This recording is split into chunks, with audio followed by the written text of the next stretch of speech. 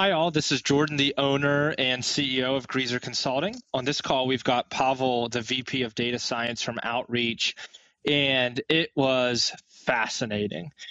So many things in sales feel like they're subjective. One person says it's this way, another person says it's that way. And I had an opportunity to talk to somebody who has spent the last 4 years with a team of data scientists crunching the numbers on things like call data, email data, outreach, plays, the different tasks that moves things to meetings or through meetings. And he's able to shed some light in areas that maybe it's not as subjective as we thought it was. You're going to get some fascinating maybe not statistics specifically, but just outcomes of what the data has been saying. For example, one of his big takeaways is that any response is a good response unless it's an unsubscribe. So getting somebody to write back to you, send you an objection, actually shows interest.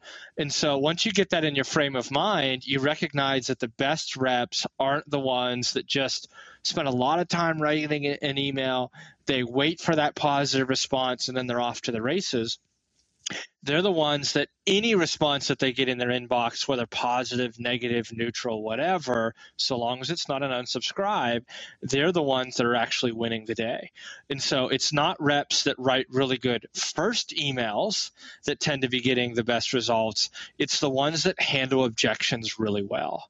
And anyway, this is just one of the key points that we're pulling out of this call today. So I really look forward to you diving in and listening to him. Fascinating guy with some fascinating findings. Enjoy. Say you want some clarity in sales and marketing and SEP. Well, we have just the remedy. Our podcast, RevOps Therapy. Hi, everyone. This is Jordan, and we've got the VP of Data Science from Outreach with us today. Why don't you go ahead and introduce yourself, tell us what we need to know, and we'll jump into it today. Hello, everybody. My name is Pavel Dmitriev. I'm a Vice President of Data Science at Outreach.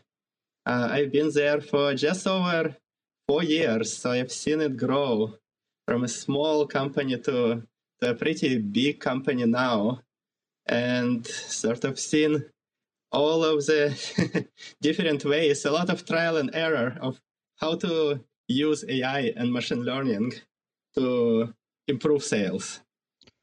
Well, it's funny you say, it was a very different place at the beginning. I think you joined Outreach just when I was sort of leaving, and we were at an interesting spot where we weren't quite this established company. We didn't know if we were going to make it. So I got to know, what makes a data scientist decide that it would be a really good idea to join a startup sales company? Because usually you don't think of salespeople and data scientists as like, oh, this makes a ton of sense to go and let's work together. So what was the initial sort of draw to this company? Yeah, to be honest, when Manny, our CEO, messaged me on LinkedIn, my first my first response to it was like, I'm not interested. I don't want anything to do with those spammers who send me all these unwanted emails. But then, as a data scientist, I don't just leave things to intuition.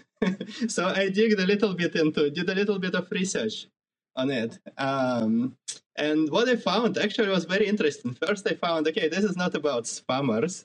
Actually, sales is so critical to economy and to propagating new ideas and helping entrepreneurs succeed. In fact, I found I myself do so much of sales type of work, and it's actually very painful when I have to email people and message people when I when I have to bring them together for various reasons.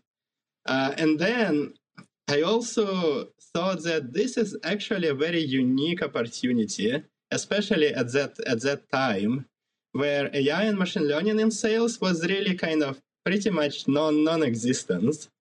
And the reason for this was that no one really in the past was able to put together all of the data throughout the whole life cycle. So everyone had pieces of data, like CRMs would have some metadata and calling tools would have call data, but no one had all of the data.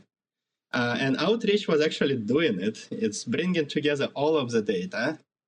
And so that's one very important thing for a data scientist, to have complete data, as complete as possible. And the second thing that I liked is that success criteria in sales are so clear. Like at the end of the day, you either win a deal or you lose a deal. There is no gray area. It's black or white, which is really not true in most of the applications in data science. Yeah, for example, I used to work in Bing, in a Microsoft search engine, and people come to Bing and they click around. Then good luck knowing did they actually find what they wanted or not. Like that's a whole area of research. The success criteria are not clear. And the data is also incomplete. Like people click on a website and then you don't know what they did after that. So that's sort of the world of most data science problems. But in sales, I thought, wow, this is perfect. We just need to like really take the data, take our objective functions and optimize things. So that's why I joined. Well, that's, I think, really interesting for you to get to the end conclusion that with sales, you actually have an objective outcome. You close the deal, you didn't close the deal, so then you can start to measure to that. And the reason I think that's interesting is usually when you think about sales in general, you've heard the phrase that it's half sales and half art, right? And the top salespeople, they tend to think that it's their art that makes them so good, right? Like it's my ability to work the room or to have the conversation. And so sometimes when you get into the field of sales, you have this impression that it's so subjective. Well, you like this, but it's just a subjective thing. He likes that, and it's a subjective thing. But actually, it's not subjective. You win the deal, or you don't win the deal. So there's a lot of actions in between there that you can measure in an objective way to figure out, well, does it move to close or not? So maybe it's not as like art related as you think. So like we'll come back to that in a second, but you walk into Outreach on day one and you start to bump into, these living, breathing salespeople. And like, I have to think like culturally, as it relates to data scientists in a sales world, there's just a lot to figure out there. Like, did you have any thoughts like these are crazy people, or were you immediately like, this is going to be a lot of fun? Yeah, I think it was the latter. It sort of was a culture shock, but in the positive direction. Because if you think of like data scientists, engineers, they all sit the whole day in front of computer. We don't even talk to each other that much. And especially coming also from bigger companies, the level of energy is sort of low. You're sort of very much in your head, self-motivated. And then you come to the sales area and there is so much energy. Everyone is like bustling with enthusiasm. There is so much confidence that salespeople have. And like when I went to the sales conference, I was also shocked because all the keynotes are about like mental toughness, overcoming obstacles. And this is like, man, this is what I need. I have my science knowledge. I think I really need to learn that to like progress and grow in my career and frankly in my personal life too. So I was super excited when I got exposed to the sales culture. Well, I think that makes you a little bit unique though, that you're, so steeped in the science and the data of things, but at the same time, there's this sort of qualitative nature that like is meaningful and, that you tap into. So much so, I was sort of joking with you about this, that you're what considered the great guru of yoga around Outreach today. Like you've really leaned into thinking about things a little differently. Am I off on that? I don't know. When I talk to other data scientists on my team, they all find it very complementary. There is actually a principle in yoga, since we are talking about that, is that the opposite values are complementary. There is high and low. If there was no low, everything would be flat. There would be no high. High would not have any meaning. So kind of that combination of deeply thinking about science and, on the other hand, people who just go with their character and their feeling, like that combination can complete the whole. And I think if you find, and that's what I feel like the application of data science in sales, it's not we replace salespeople with robots, is that we find the way to sort of bring these two pieces together. We can fully utilize the benefits of science and also the uniqueness of every salesperson, how they do their work. So what was the first one or two like big things when you started to dive into the data, that when you would talk to salespeople, the expectation was like A was going to happen, but after you looked at the data, you were like, no, like B is what occurs, not A. Were there any like early aha moments that sort of got the ball rolling? Yeah, there was a very interesting study that we did in the very beginning, where we look at productivity of different salespeople, and then we also looked at the results of different salespeople, and then we looked at what they actually did and whether they followed the playbooks, the instructions that their enablement team, their managers tell them to follow. And we found a very surprising thing, that the top performers did not actually quite follow the instructions. And the specific situation was there is how quickly do you jump on objections? Yeah, that everyone knows that if you get a positive reply from a prospect, you like jump on it right away, and the sooner you kind of talk to them, the better it is. Like that's known. But what about the objections? And what we found is that people who like jump on objections with the same urgency as on positive replies, actually, that's what all the top performers do.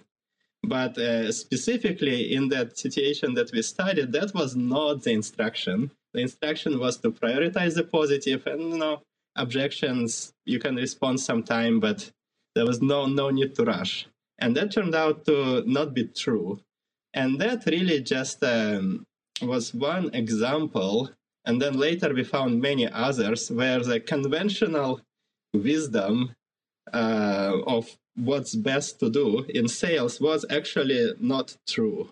That was Glassdoor, wasn't it? I think that was the first study, right? Like you went in and you were looking at objections with... Yeah, that was a study we did with Glassdoor. So doesn't this, it's kind of interesting though, right? I mean, you're coming from outreach, which is in a lot of ways, like it systematizes the playbook.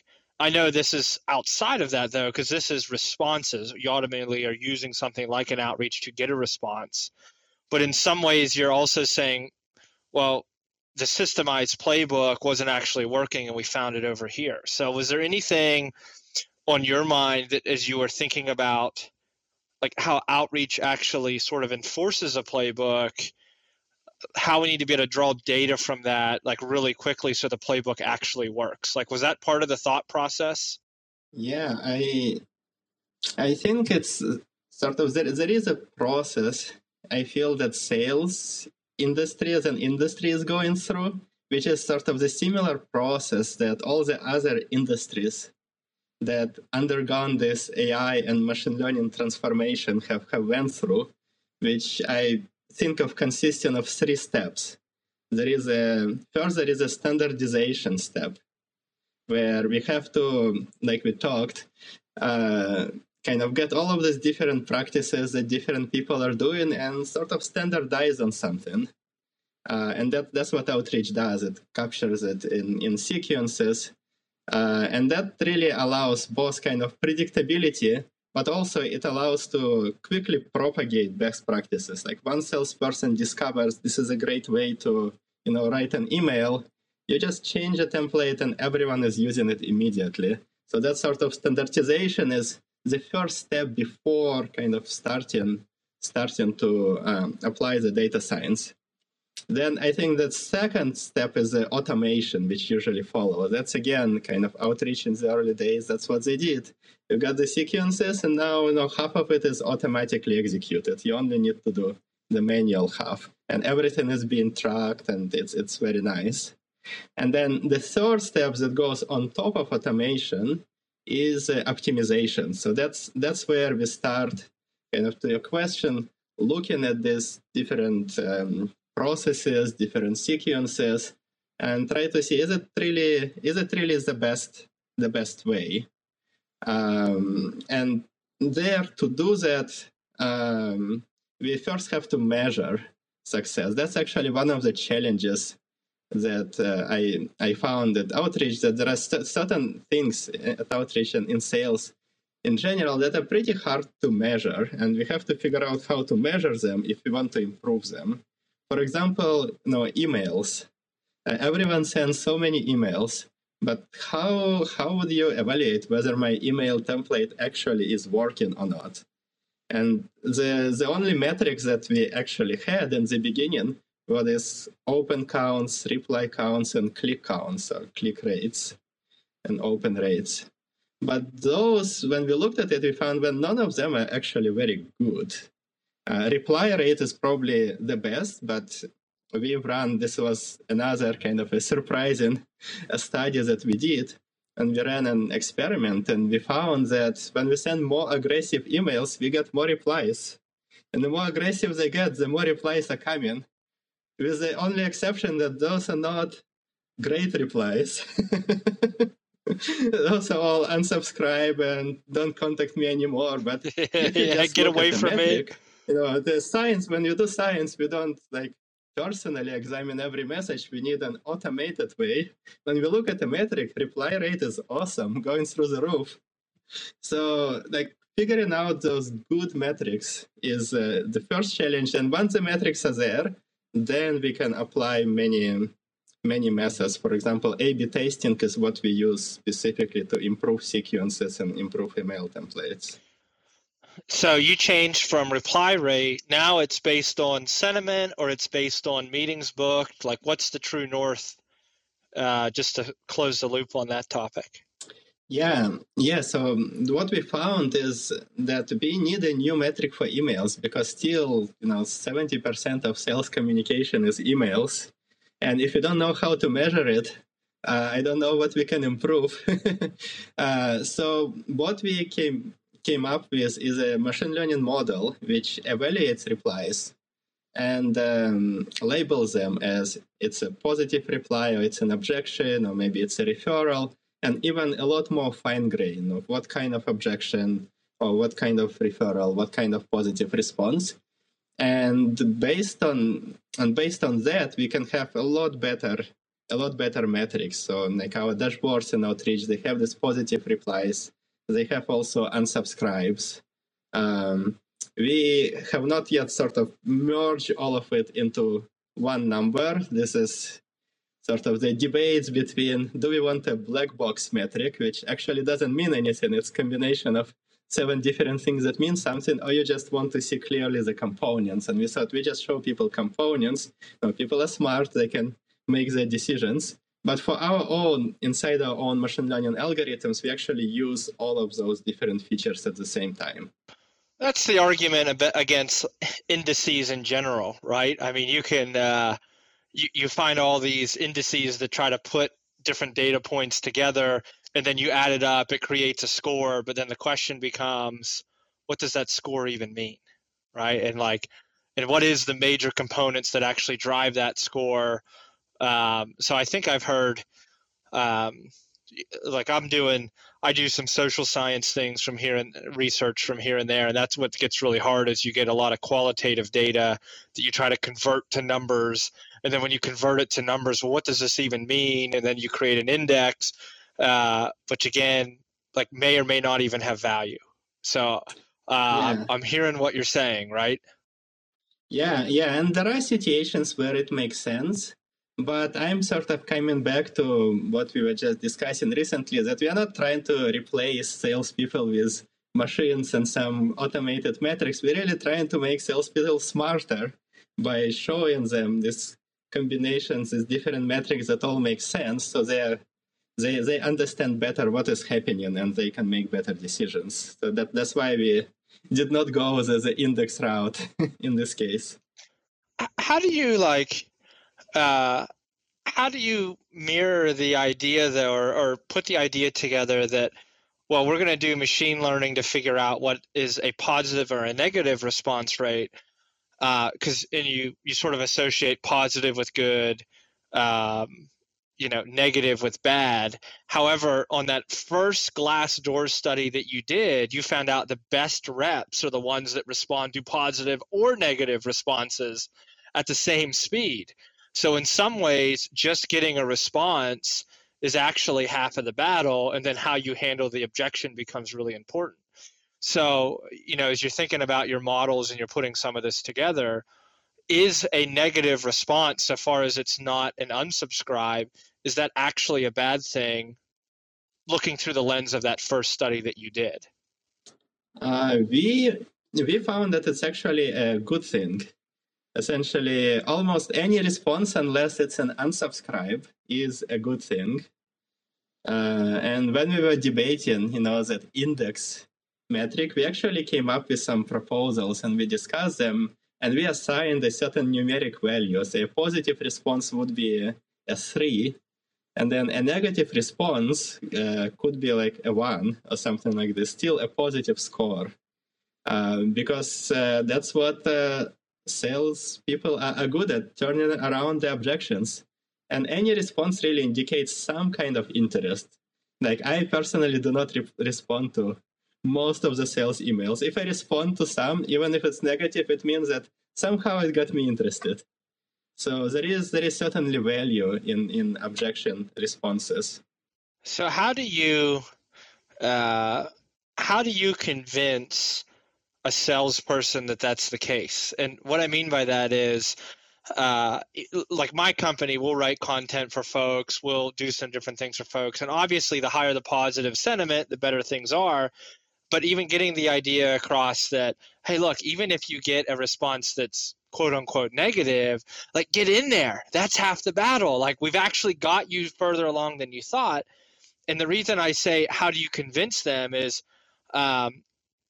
salespeople are notoriously stubborn. I'm positive, and I'm not saying anything about, smarts or intelligence here. I'm just saying, working with these personalities, if you come to them and you say, well, the probability of a type 1 error is less than 5% on this data that I'm presenting to you, therefore, negative responses are actually good responses. I can see a whole room of salespeople saying, I don't buy it, right? So once you get some of these findings, are you also involved in that process of, okay, how do we convince the salespeople this is true? Or do you you find the finding, you wash your hands and you say, all right, marketing, or all right, enablement, you just take care of this for me. I got you the science, you figure out the training.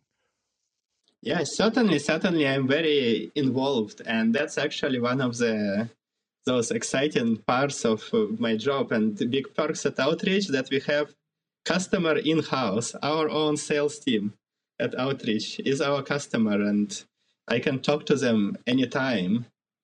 And we have a lot of back and forth on many of the features we developed. For example, now an answer to your question specifically for this, how do we convince people that negative responses are good? We actually have a report in Outreach which shows performance of all the different salespeople in the team.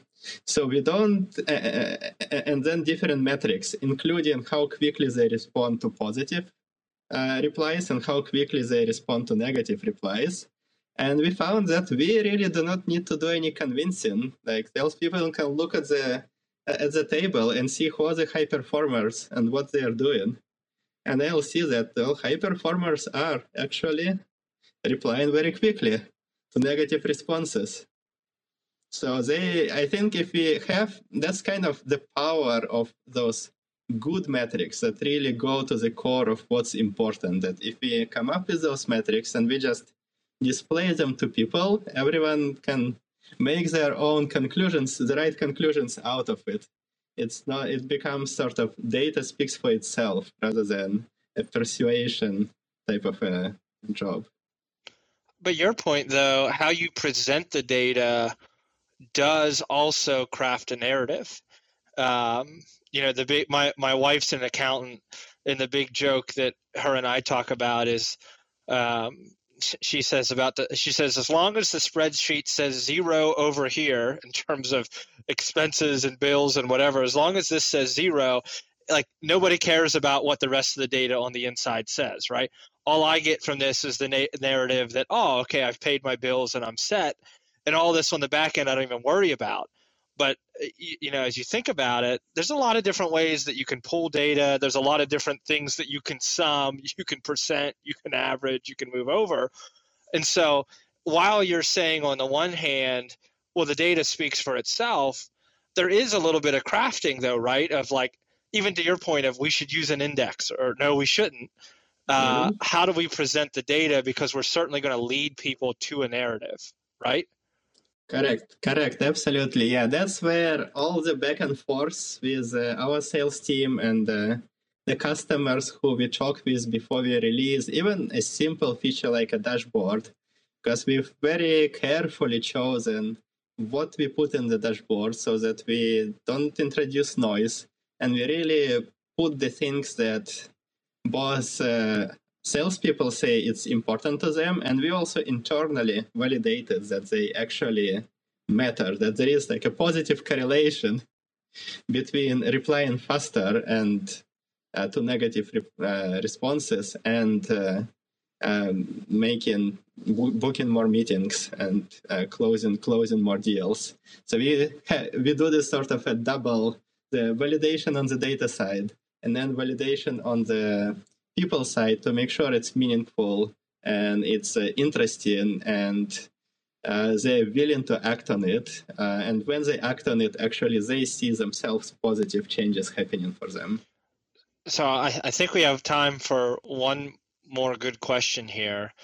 We talked about when you first got there and you walked in and some of the different changes that, like behavioral changes that came from your data. Like, where do you see machine learning and AI? Like, what's the next frontier of things that are about to be conquered in the whole sales world related to digesting a bunch of this data? Mm-hmm. Yeah, I feel like so far we have done within the sales world a pretty good, within the sales domain, a pretty good job on automating some of the mundane tasks, so that frees up people time. We also done a pretty good job on kind of uncovering the black box and displaying what's going on, figuring out good metrics and showing it to people in a way that they can understand. I think where we are going next and what we have not yet quite succeeded in is providing good proactive recommendations. So sort of a lot of the data science is a little bit passive right now in the sales area. We'll tell you about the topics and the sentiments and what's going good and what's going not good. But we are not telling you what to do to improve. We sort of relying on people to make that decision. And that's a much harder problem. And that's where also a lot of individuality of different companies and different sales processes come in. And that's why it's hard. It's not just kind of one size fits all type of an approach. But that's certainly where we are going, of being able to really provide proactive recommendations. If you have a sequence, we don't just let you run an A/B test and try ideas, but we'll tell you what A/B test you should run, or maybe even automatically run some A/B tests on that sequence if you allow us, and keep improving it for you. So that's sort of proactive recommendation and optimization is, I feel, where we are going in the near future. So when you talk about A/B tests, you're talking about the potential, I just want to make sure I didn't hear you wrong, of somebody can flip a switch and say, hey, A/B test step 2 of this template, and the machine will change a couple of the words on its own. Say this one wins, it'll start another thread and it'll change some of the template on its own and just start testing and iterating over and over and over again and picking winners. Is that what you're saying is potentially possible, or am I hearing that the wrong way? Yes, that and even more.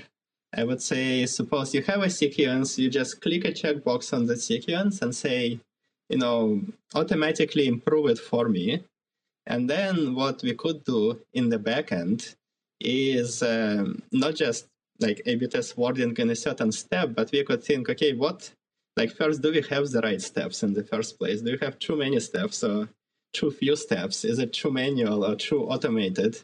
And are we sending our emails at the right time of day? And are we waiting for the right time between this email and the next action that needs to be taken? So all of these attributes we could optimize automatically because there is, with the standardization again that Outreach provides, there is so much data across so many different industries on what are the different approaches being used, what's effective, what's not effective. And all of that could be utilized, of course, in a kind of privacy compliant manner to, instead of relying on sort of the word of mouth anecdotal best practices, to find the real best practices, which are based on hard data, and then try all of this, because you never know, even if something is best practice, your company may be very unique and that best practice may not apply. So we can use that best practices to generate hypotheses and then test those hypotheses just within every sequence for every specific company and automatically keep improving their processes over time. I feel like I could sit here and talk with you for another 3 or 4 hours talking about some of this sales data and what we can measure and where it's going. But unfortunately, we've hit the time for today. So with that said, hopefully we'll have you back someday. And Pavel, thank you for coming and joining us today. And you're welcome. It was great talking with you. All right. Thank you for the listeners for tuning in. We hope you enjoyed this episode, and we'll see you next time. Hot dog, that was a great episode. Thanks for listening. If you want to learn more about Greaser Consulting or any information you heard on today's episode, visit us online at www.greaserconsulting.com. Be sure to click the follow button and the bell icon to be notified on the latest here at RevOps Therapy. Thanks, and see you real soon.